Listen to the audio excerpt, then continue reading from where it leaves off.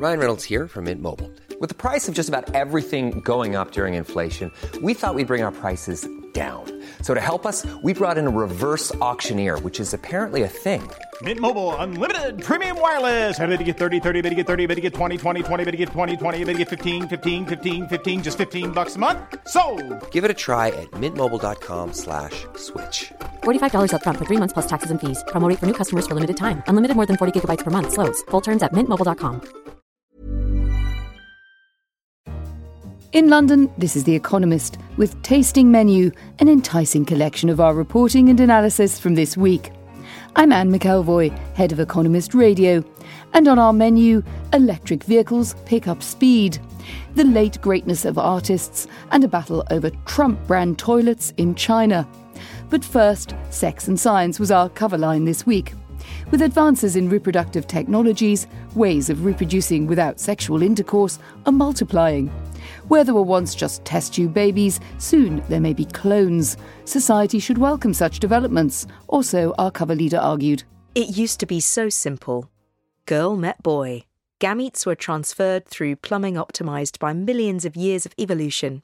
Then, 9 months later, part of that plumbing presented the finished product to the world. Things have got a bit more complicated these days. Last year, another practice was added, mitochondrial transplantation, or, as the headlines would have it, 3-parent children. The world may soon face the possibility of eggs and sperm made from putative parents' body cells, probably their skin. Now there's something to consider the next time we wash our hands. Developments in reproductive technologies are not always well received, though. The idea of human cloning triggered a furore when 20 years ago this week, Dolly the sheep was revealed to the world. Much fuss about nothing, some would say, looking back. But other technological advances are making cloning humans steadily more feasible. And once this is possible, ethical questions will abound. Should bereaved parents be able to clone a lost child? Or a widow her departed husband? Should the wealthy be able to pay for their children to be intelligent and diligent if nobody else can afford to do so? We can't say that we'll have all the answers just yet, but to read more about advances in reproductive technologies and our analysis, do pick up this week's issue. Heading now to our Asia section, where the dust is settling after Turkmenistan's first contested elections. A clear victor has emerged, and there are no surprises, as an article suggested. There are no dark horses in elections in Turkmenistan, only stalking horses. In a 9-way race, the incumbent, Gurbanguly Berdimuhamedov, took 98% of the vote. That was an improvement on 2012 when he pulled in a mere 97%. It could be down to the flourishes of his campaign. Mr. Berdimuhamedov, a former dentist who styles himself Arkadag, the Protector, threw himself into the campaign, crooning a song of his own composition to gas workers and doling out televisions to herdsmen in the desert. Though there were some unsung aspects that might have had an impact too. He also repressed all dissent with a concerted campaign of harassment against civil society activists and journalists, according to 3 human rights groups. Well, we'll let you make up your own mind about that one. Over in our China section, there's another power struggle underway, and this time it's between a successful toilet manufacturer and the President of the United States of America. Best let our article deal with the details. China has a history of hilariously inappropriate export brand names, including Front Gate men's underwear, Long March luggage, and guaranteed to raise a laugh, Great Leap Forward floor polish. A favourite in my household. But it has also stumbled on a brand that should surely open up vast business opportunities, at least among Democratic voting households in America: Trump brand toilets. As it happens, this is nothing more than coincidence. The name has nothing to do with the 45th president. Shenzhen Trump Industries was founded in 2002. The firm makes toilets for high-end spas, hotels and public institutions, and uses the world's first continuous rewinding toilet sanitary cover device.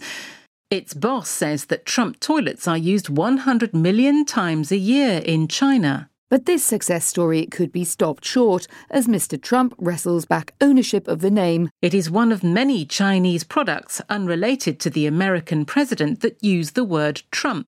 In 2006, Mr. Trump applied in China for ownership of it as a trademark in construction services.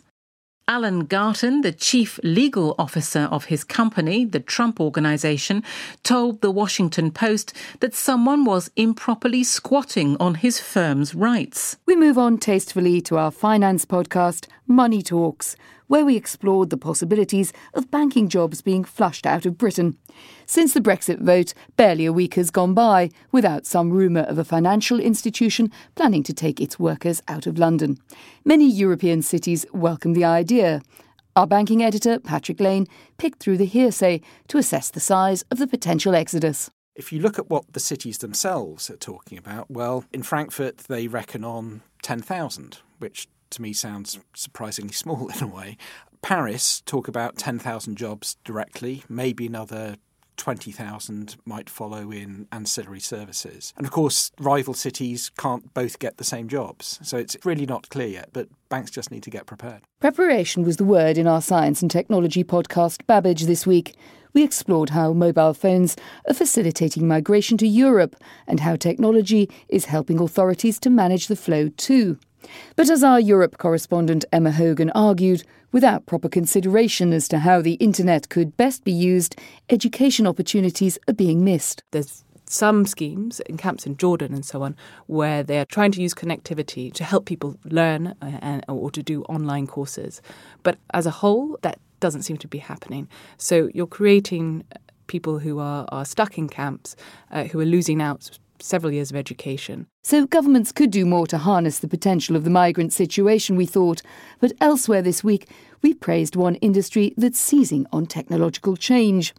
As an article in our business section reported, electric vehicles are gaining ground on their dirtier counterparts. The high-pitched whir of an electric car may not stir the soul like the bellow and growl of an internal combustion engine, or ICE.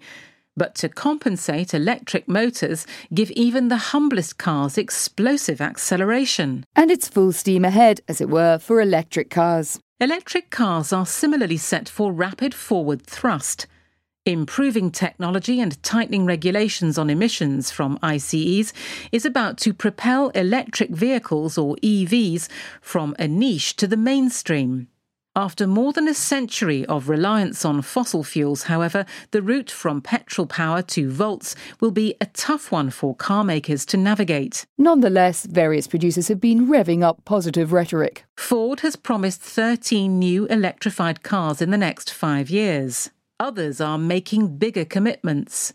Volkswagen, the world's biggest car maker, said last year that it would begin a product blitz in 2020 and launch 30 new battery-powered models by 2025. For companies to shift gears into this new era of production may be expensive, but it's absolutely necessary. EVs are simpler mechanically and require less equipment and fewer workers to assemble them. But car makers first face a transition that will hit cash flow and profits. Getting ready for an electric race will be painful, but missing it altogether would be disastrous. We're all on the way to becoming antique models one way or the other, and our books and art section explored the undeniable artistic prowess that comes in the later years of a life. Out, out, brief candle. As life nears its end, thoughts can acquire urgent clarity. This truth is more perceptible among some artists than others. Novelists, for example, find endless ways of disguising it. But it is so evident among playwrights, composers, and visual artists that late style has become an accepted critical concept. A couple of examples, if you can open your mind's eye for a moment. Look at Goya's black paintings, the most famous of which is Saturn devouring his sun. No falling off in technical mastery there, but a view of humanity which is visionary in its hellishness. Or consider the paintings which Van Gogh made during his days in the asylum at Saint-Rémy. Such as The Olive Trees from 1889. Observation has given way to a celebratory stylization, as swirling brushstrokes reflect exuberant patterns of clouds, trees, flowers, and swelling ears of wheat. For these artists, late style meant an encounter, one terrible, the other joyful, with the hyper-real. And what is it that causes this shift in later life? A perfect blend of circumstance and psychology, we argued. And no composer exemplifies this more vividly than Beethoven. Deafness to the world of real sound gave Beethoven the freedom to create hitherto undreamed-of new sound worlds, and that played into his vaulting ambition to address posterity. His late works were deeply symbolic, sometimes seeming, through sheer technical illusionism, to make time stand still, as though he wanted to extend his own life. And that's the final chord from us this week, and the end of our tasting menu. Don't forget you can read all of our articles mentioned in this week's issue and find our other podcasts online.